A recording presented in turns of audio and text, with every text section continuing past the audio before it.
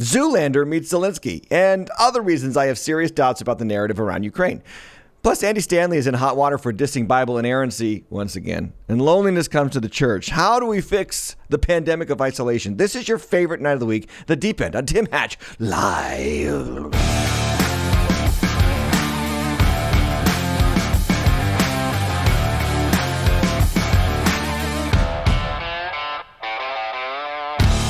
Yes, it is your favorite night of the week. I don't care what you think, it really is. And so I hope, though, that your Father's Day weekend was great. I hope if you're not a father that you called your father, loved on your father, helped your father, blessed your father, or allowed your father to just sit, relax, and veg out all day. I don't know. I didn't do that, but nonetheless, happy post-Father's Day to all the fathers out there. And this is episode 31 of season 5 on The Deep End, and we are going to talk about the Ukraine war because it's 4 months old, almost 4 months old, and it's getting nutty what's going on around the country with regards to how we have approached this war and the national media narrative. I don't trust it. I don't know about you. Let's talk about Deep End News. Deep End News. News and views that don't make us news. Yeah, I just don't trust the media's narrative. I want to talk to you about the super serious war in Ukraine. You know what's super serious? When we have Derek Zoolander visiting President Volodymyr Zelensky and tells the Ukrainian leader, quote, "You're my hero." Yes, this guy. Remember Zoolander, who lost so many of his male model friends in that tragic gasoline accident from the 2001 film Zoolander? Remember that guy? Yeah, he knows a thing or two about gas price hikes and how everything that we are feeling right now in the pump is because of the horrible actions of one Mr. Vladimir Putin. Putin's gas price hike. You know, Putin's price hike. Putin's price hike is hitting America hard. Putin's price hike. So narrative. And let us be comforted, ladies and gentlemen. Let us be comforted that all is well for actor-comedian Ben Stiller met with former actor-comedian Volodymyr Zelensky to tell him, "You're my hero." Why? Why are the court jesters of our country so involved in politics of the political left? It's just kind of ironic. It's kind of weird. It's kind of crazy. That's why I don't trust the narrative. Remember these actors that proudly wore their blue ribbons at the Oscars to show their support for the Ukrainians. Remember when Sean Penn threatened to smelt his Oscar if Zelensky wasn't invited to speak at the Oscars? And I guess he has to smelt it now because he did not show up. It just kind of makes me wonder where's the outcry by the political left, by the celebrities in Hollywood over the blatant human rights violations that happen continually in the country of Ukraine. Like, for instance, did you know that President Zelensky banned 3 opposition television stations a year ago, well before the Russian invasion happened? Did you know that he banned political opposition, nationalized the media to create a unified information system, or what we call political speak, subsidized by the government and foisted on us as news? Were you aware that Ukrainian troops not only filmed Russian POWs weeping and crying out for their moms, a violation of the Geneva Convention, they also filmed killing Russian POWs? This is a country that for some reason we are asked to pledge undivided loyalty for. Because why? Do we have to whitewash Ukraine immediately and demonize Vladimir Putin immediately, and it's just black and white and that's it? Like this is the frustration for me. I am not buying the narrative because there's corruption in this country. I'm not saying that Vladimir Putin's a good guy, but there's corruption in all nations. And were we aware of the fact that Ukraine was ranked 120 out of 182 countries in its Transparency International Corruptions Perception Index, making it the second most corrupt country in all of Europe? Are we aware that Ukraine also ranked 101 out of 109 countries in the 2017 Index for Public Integrity? And on it goes. Its own country, 3 to 5% of the population, only 3 to 5% of the population have any trust in Ukraine's justice system. That's not exactly a moral country. And what about Ben Stiller's opinion on the fact that no part of Ukraine recognizes same-sex marriage? And yet Vladimir Zelensky is his hero, and our country is footing the bill for this war to defend Ukraine at $53 billion so far, including $100 million for translators for refugees.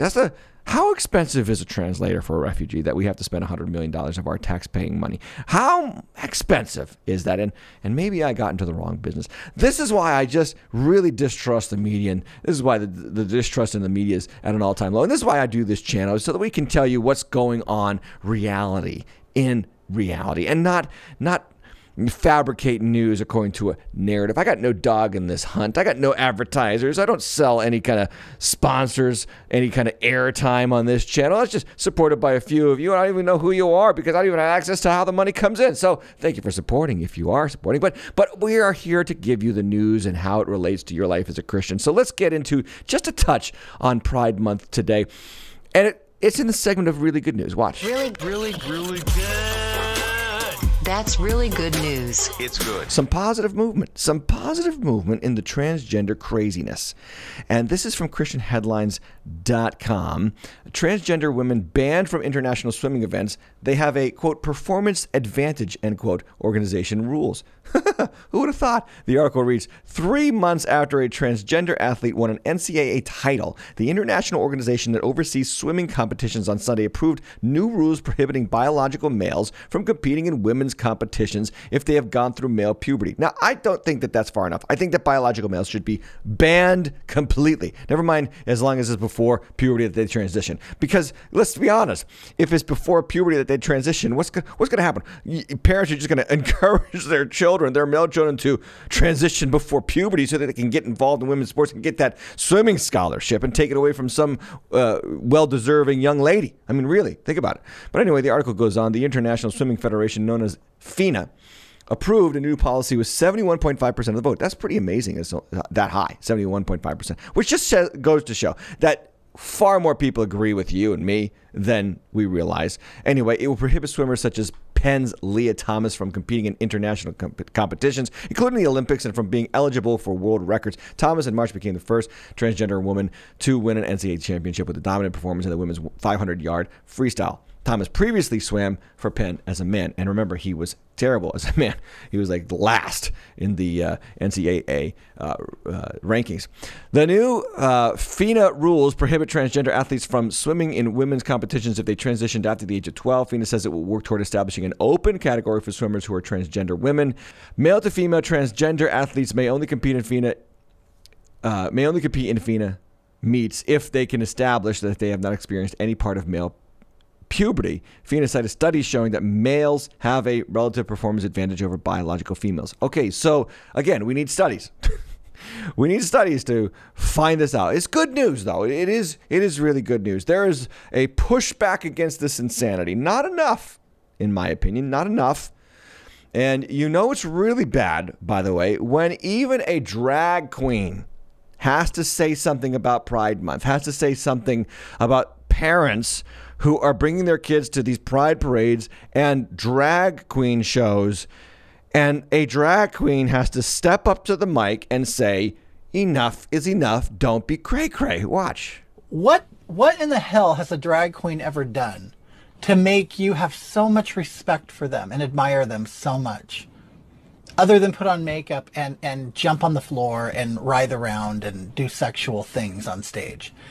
I have absolutely no idea why you would want that to influence your child. Would you want a stripper or a porn star to influence your child? It makes no sense at all. A drag queen performs in a nightclub for adults. There is a lot of filth that goes on, a lot of sexual stuff that goes on. And backstage, there's a lot of nudity, sex, and drugs. Okay? So I don't think that this is an avenue you would want your child to explore. But you can raise your child to be just a normal, regular, everyday child without including them in gay, sexual things. And honestly, you're not doing the gay community any favors. In fact, you're hurting us, okay? We have already had a reputation of being pedophiles and being perverts and deviants.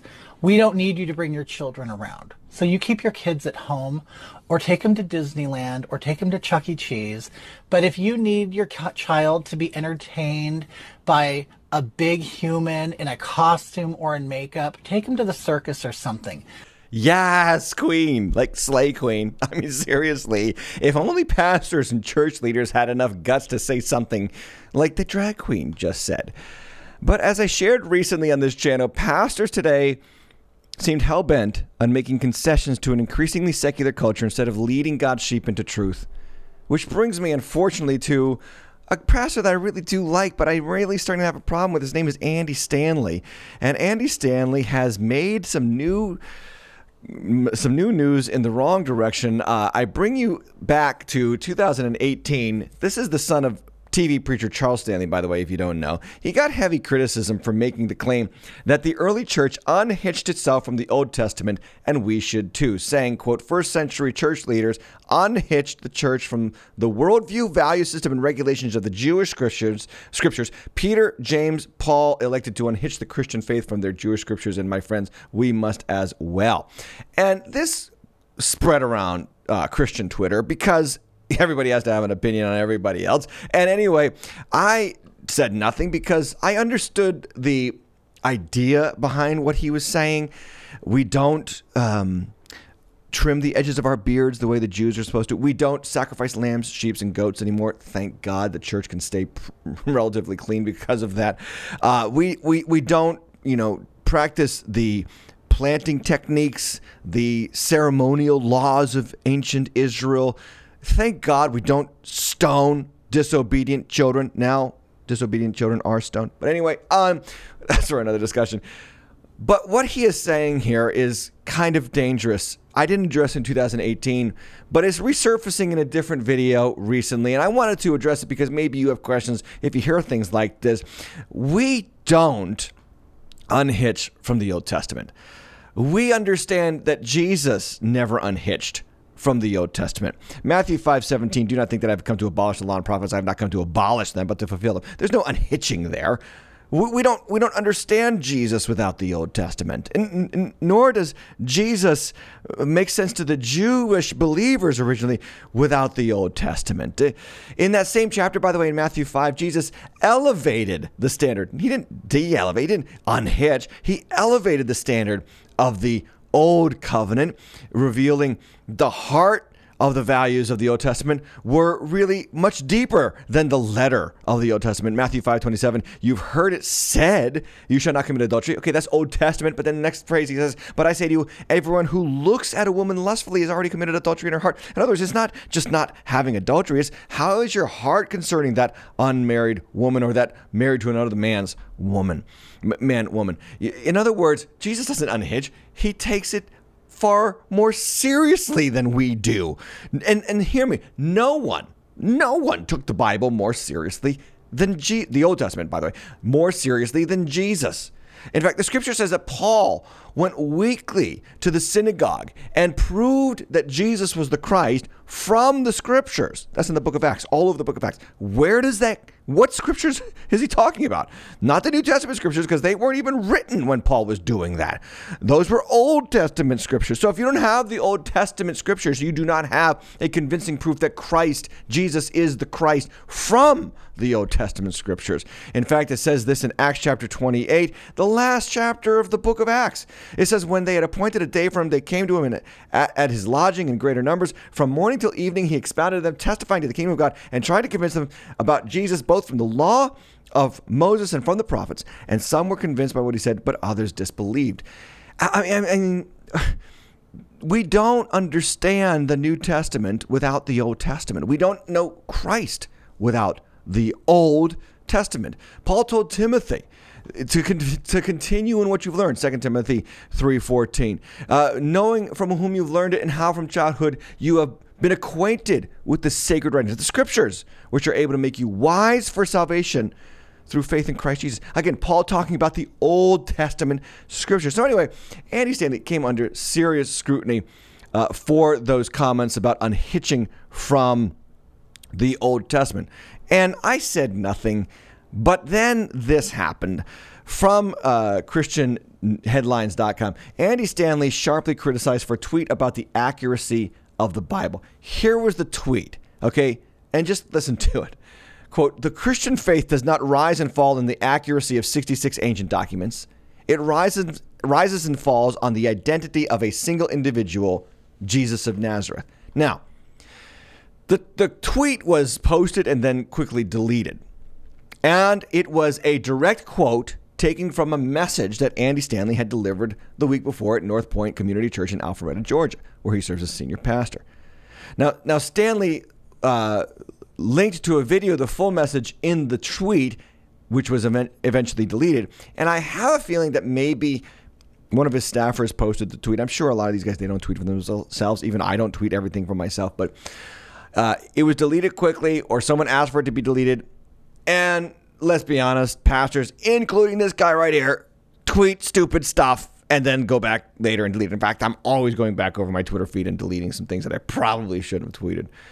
But this line of reasoning that the Bible's inerrancy, and for those of you who are new to the faith, biblical inerrancy means that the Bible is without error.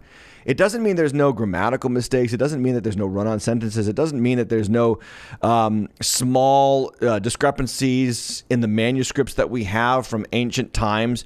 That's unavoidable fact. Like, there are tons of discrepancies in the Bible, but there is no theological discrepancy. There's no discrepancy between the manuscripts that we have on hand from ancient times that undermine historic Orthodox Christianity. You have to know that, because there's a lot of guys that go around the world making a lot of money saying that the Bible's full of contradictions and even the ancient manuscripts contradict each other.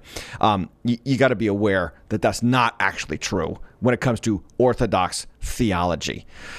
So this idea, again, that the accuracy of the 66 books of our Bible, that really doesn't matter. Basically, that doesn't matter. We don't need to worry about inerrancy.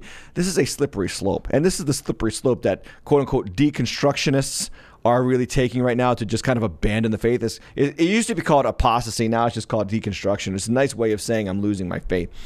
And Andy Stanley, I have followed this man for a long time. I have great respect for this man. I believe he believes in inerrancy. I believe he believes Jesus is the only way. I believe he's a Christian. There's no doubt about that. But sometimes I think he goes too far, trying to reach non-believers by subtly suggesting that it's okay to undermine historic Orthodox theology.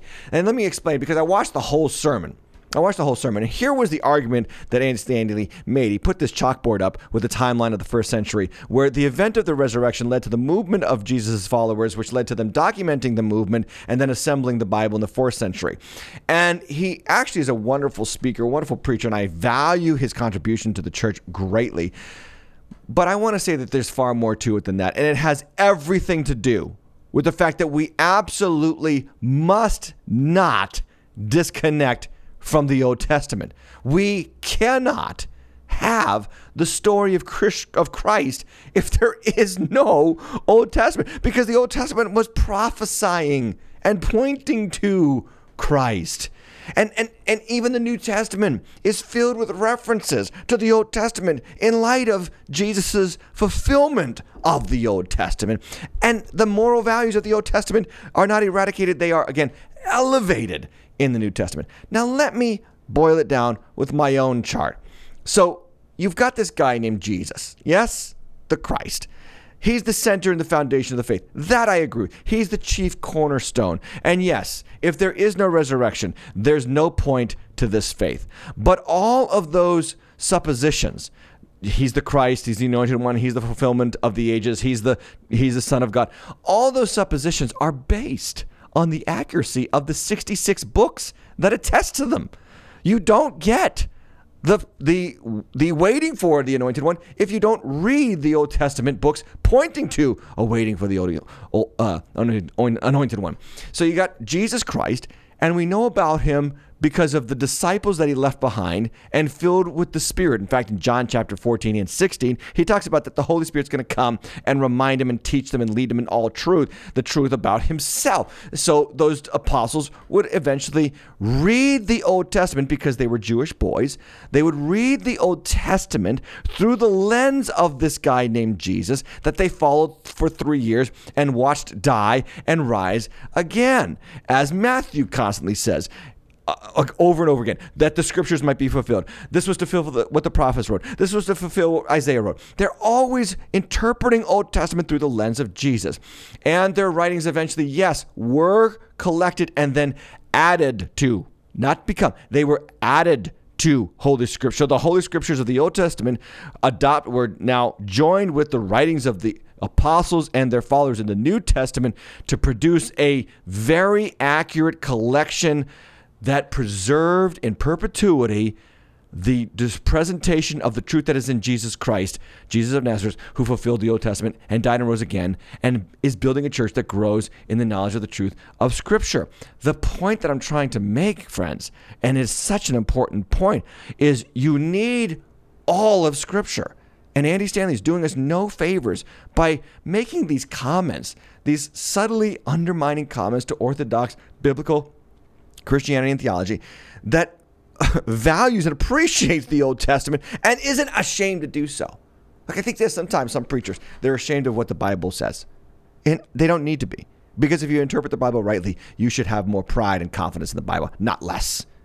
Let's just take some words from the Bible for themselves, right? Ephesians 2:19. So then you are no longer strangers and aliens, but you are fellow citizens with the saints and members of the household of God, built on the foundation of the apostles and prophets. The apostles and prophets, you're built on them. The apostles, New Testament, prophets, Old Testament. Right? Christ Jesus himself being the cornerstone, in whom the whole structure being joined together grows into a holy temple in the Lord. Or Psalm 138 verse 2, I bow down toward your holy temple and give thanks to your name for your steadfast love and for your faithfulness. For you have exalted above all things your name and your word. You don't make Christians without the Bible. You don't get Christians without the Bible. Yes. Christ is the fulfillment of the scriptures. But you don't get Christ without the prophecies of the scriptures. The scriptures, now I know Christ was always in existence. I mean, what I'm talking about is you don't get clarity about who he is and who to wait for without the scriptures, and you don't get the proper interpretation of what he did in fulfilling the scriptures without the New Testament scriptures. And pastors have got to stop tiptoeing around this stuff. We've got to stop tiptoeing. Faith comes by hearing and hearing the word of God. Faith does not come by clever arguments of men. Paul makes that case in 1 Corinthians. And pastors are too hard trying to make this faith palpable to unbelievers. We are. It's not our job to make the Bible acceptable to unbelievers. It's our job to make the Bible clear to unbelievers and believers. Because no matter what we say, those who do not believe consider the Bible folly. That's what 1 Corinthians 2 says. The natural person does not accept the things of the Spirit of God, for they are folly to him. He is not able to understand them because they are spiritually discerned. Again, find yourself a pastor who opens the Bible, who's not afraid to get to the text, read the text, and interpret the text without a bunch of high-minded sounding arguments, and then let the chips fall where they may. Because Jesus promised in John chapter 10, my sheep hear my voice, they know my voice, and they follow me. I used to do this stuff. I used to dance around with the scriptures. I used to try to make it really appealing to non-Christians. You know what I got? I got a bunch of fake Christians in my church. I got a bunch of people who were just nominally attached to the idea of Jesus and were never confronted about sin, repentance, righteousness, the truths of Scripture that completely contradict the ideas and values of our culture. And we're not creating disciples when we do that. We're creating false disciples. And I'm just thinking that now more than ever, we need to wake up and realize, Christians, that all this pandering to culture by lowering Scripture or shying away from Scripture or being a little bit of ashamed of some Scripture, it's not doing much to improve the spiritual condition of our culture. Like, we've had 30 plus years of seeker-sensitive churches. We have 30 plus years of being, really sensitive to unbelievers. And what has it done but produce half-hearted, weak-willed Christians and not actually converted unbelievers? I bring you the story from Christian Post that the number of Americans who believe in God has now dipped to a new low. Since Gallup has started tracking 7 decades ago, America's belief in God is at 81%. Now, that's still extraordinarily high, but I'm going to tell you why it doesn't matter in a moment. 81% of American adults say they believe in God. Back in the 1950s and 60s, it was at 98% consistently, but it has declined over the years. And this last year, one of the highest percentage drops in history. It says this: belief in God has fallen the most in recent years among young adults and people on the left of the political spectrum, liberals and Democrats. These groups show drops of 10 or more percentage points compared to 2022 figures to an average of the 2013 to 2017 polls, the results say. The poll notes that only 72% of Democrats, 62% of liberals, and 68% of young people believe in God. So we're trying. Not we, but a lot of Christian pastors are trying desperately to make sure that we reach that young believer who's walking, or that young person who doesn't believe in God, by making sure that we, don't tell them too much about how the Bible is true.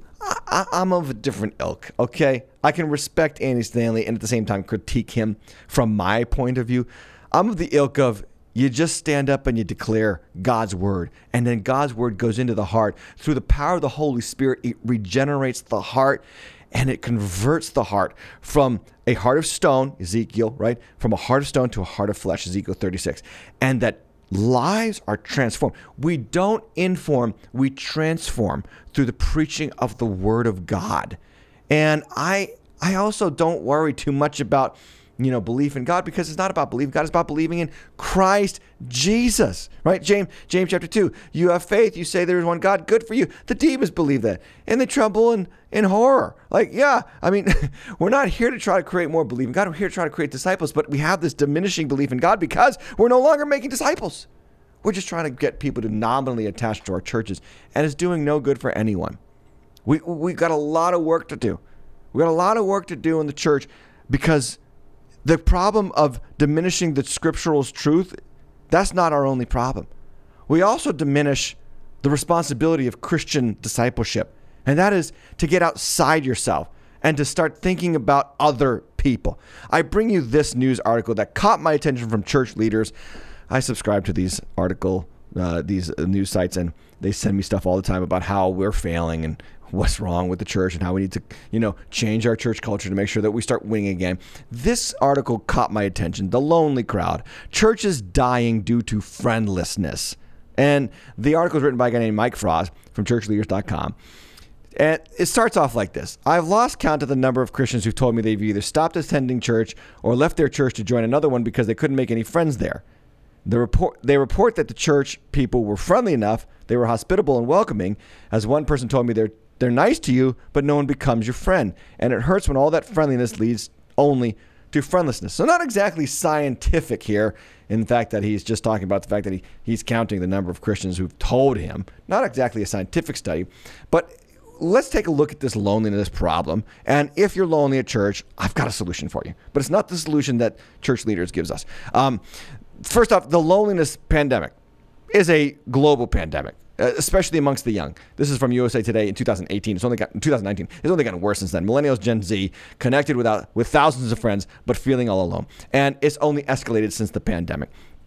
But back to the article. It kind of irritates me when the idea is we got to change something about the church and what we're doing for people in order so that, we're not just friendly, we're actually helping people make friends. I think, though, it goes back to the problem of the mindset that church is supposed to be here to cater to Christians and non-Christians. Cater to non-Christians by devaluing the Bible and Holy Scripture and kind of partnering with some questionable stuff there, and then cater to Christians by offering endless programs that make it so simple for them to make friends, because after all, they're very lonely in church. What we're doing is we're creating a consumeristic culture, and I think that's the big problem. Consumerism is overrunning the church. I don't think we realize this, how much the consumeristic age of America has infiltrated the church of America. When you consider how today you can Netflix binge watch an entire series of one show in a weekend on a comfy couch while you order food from almost any restaurant and get it delivered to your door at the touch of a screen on your phone, which can also connect you virtually to any person anywhere in the world instantly. When you can order anything right now from Amazon, also get it delivered, and then share your opinions on any number of platforms immediately for publication without real effort or thought put into it. In other words, we don't even realize how our world has emerged, a world which makes you the ultimate egocentric individual. You are the star of your own story on Instagram. You're the king of your own castle at home. And the world exists to serve you at the touch or swipe of your finger. And this has seeped into the church. It has seeped into the church where we're just totally detached from the life of Christ. We are. We're totally detached from the life of Christ. The Christ who came to serve, not to be served. Like, these passages matter. Mark 10:45, the Son of Man came not to be served, but to serve and to give his life as a ransom for many. Or Philippians 2:3, do nothing from selfish ambition nor conceit, but in humility count others more significant than yourself. Or how about that great parable of the sheep and the goats, Matthew 25:40, and the king said to them, truly as you did to one of the least of these, my brothers, you did it to me. In other words, ask not what your church can do for you, but what you can do in and for your church. I mean, again, it's antithetical to 2022 Americanism. It's antithetical to the Amazon, Netflix, DoorDash binge watch system of our country right now. But here's one thing that I've seen in Scripture regarding friends. I want to put a list up of a few of the friendships, notable friendships of Scripture. David and Jonathan, Ruth and Naomi, Paul and Barnabas, Jesus and the disciples. What brought them together, by the way, was almost always tragedy. David and Jonathan were both hated by Jonathan's father Saul. Ruth and Naomi both lost their husbands in a foreign land and had to transverse the continent to get back home to Naomi's hometown in Bethlehem. Paul and Barnabas were hunted down, chased down, vilified, and hated by non-Christians for their Christian witness. And then Jesus and the disciples had to go through his crucifixion and resurrection and their own trials and torments in bearing witness to the resurrection of Jesus Christ. And let's be honest, too, about Paul and Barnabas. Even that friendship didn't last. They eventually went their separate ways. But remember that Jesus said this to his disciples, and it's important about friendship. No longer do I call you servants, for the servant does not know his master is doing, but I have called you friends, for all that I have heard from my Father I have made known to you. Friendship is a Jesus value. But Jesus models what true friendship looks like. It's a friendship that seeks to bless others, not simply make friends. That, I think, is where we're missing this, where we're missing a chance to be countercultural, where we're missing the reality of Scripture's witness, because there's one common denominator in these three remaining friendships that I have listed here on the screen: David, Jonathan, Ruth, Naomi, Jesus, and disciples. Here's the common denominator. Are you ready for it? Drum roll. Selflessness. Like, that's what each person did to create the friendship. David was selfless toward Jonathan, protecting and loving him. And Jonathan, selfless toward David, giving up his right to the throne for David. Ruth gave up her homeland and her nationality to be friends with Naomi, to whom she owed nothing. Jesus gave his blood for the disciples, and the disciples in turn gave their blood to bear witness to Christ. Here's a thought for all of those who might be struggling with making friends at church. How about you serve others selflessly, not to make them your friend, but because you want to be a friend? Let me talk about friendlessness in church, my discussion. Number one, it's easy to blame the church. It's hard to take inventory of your own actions. It's easy to say, oh, I went to that church and nobody reached out to me. Did you reach out? Did you start to serve? Did you get on the team that volunteers, that sweeps, cleans, whatever? Did you introduce yourself to someone new? Did you show genuine interest in someone other than you instead of expecting them to be interested in you? In other words, in the gospel economy, when it comes to being a friend, the rule is always this: you go first. You love others. You give. You lay down. You take initiative, right? And let's also not forget that Jesus lived perfectly. And there was a moment all his friends abandoned him in his darkest moment. That's when he was arrested. They all ran for their lives. Like, you're going to live as a Christian and still be disappointed with the results of your Christian friends. You're going to have people turn on you. You're going to have people abandon. You're going to have Christians sin against you. And one of the things that I get really peeved about is how people say, well, I was hurt in that church, so I don't want to open up myself to another place in another church. You do realize that they're Christians, which means that they understand that they are sinners and failures at being moral, right? Like, that's the requirement to become a Christian. You have to admit you're a failure to become a Christian. You have to admit that you're a terrible person, a terrible no good sinner, that Jesus Christ, a Nazarene carpenter 2,000 years ago, had to die for you to forgive you of your sins. That's what it takes to be initiated into the Christian church. What are you expecting from Christians? Sometimes I have to ask, what do you expect from people who know that they needed forgiveness of sins? And even when you do your very best, there's still going to be problems with the church. You have to learn how to forgive and move on. Remember that after Jesus was abandoned by those friends and then crucified and Peter denied him, remember that it was Jesus, not Peter, who took the initiative after the resurrection to reach out to Peter and reestablish the friendship. Like Jesus could have said, Peter, I'm not talking to you ever again because you let me down. And a lot of Christians do that. But that's not very Christ-like. Because when Peter let Jesus down, Jesus went out of his way to make sure that Peter was restored into friendship and relationship with Jesus. Maybe we need to take inventory of ourselves. I'm just saying. And then lastly, the activity of a Christian is not being a friend, but being a servant to others. Or in more simpler terms, don't seek to make friends, be a friend. And maybe if we get out of the consumeristic mindset of our culture, start to say, Lord, I'm here because you first loved me. Now, responsively to your love for me, I am going to reach out in love to people who are unlike me, or maybe people that are like me, and not wait for them to love me. I'm going to love them in action, in word, in deed. And I think that when you do that, you're going to find yourself surrounded by friends, and you're going to be the least lonely person on the planet. That's the show, guys. I hope it's helped you. If you can support the channel, I'd much appreciate it, or at least the team would appreciate it. Like I said, I don't see any of the money that comes to the channel. This is helping us get advertising and word out and pay some of our bills. And I will be back tomorrow night as normal for the deep dive as we dig into Romans chapter 16. And I don't know if I said it already, but I'll say it again if I already said it. We only got 2 episodes remaining tonight and next week of the deep end. And then I take a break, but we've got fresh content coming to the channel, some of which you have seen, but it's been reduced down from the second half of the Revelation series. That's going to start the day after July 4th.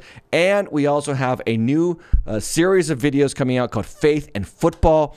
And I've interviewed some important football players, coaches, retired stars from the NFL who talk about what Jesus means to them. And that's coming to the channel soon too. So make sure, if you haven't already, like the video, subscribe to the channel, and make sure that you're hitting that notification bell, because that's the way that you get notified on your smartphone every time we go live. Thanks for being here tonight, guys. I look forward to seeing you tomorrow on a deep dive Bible study.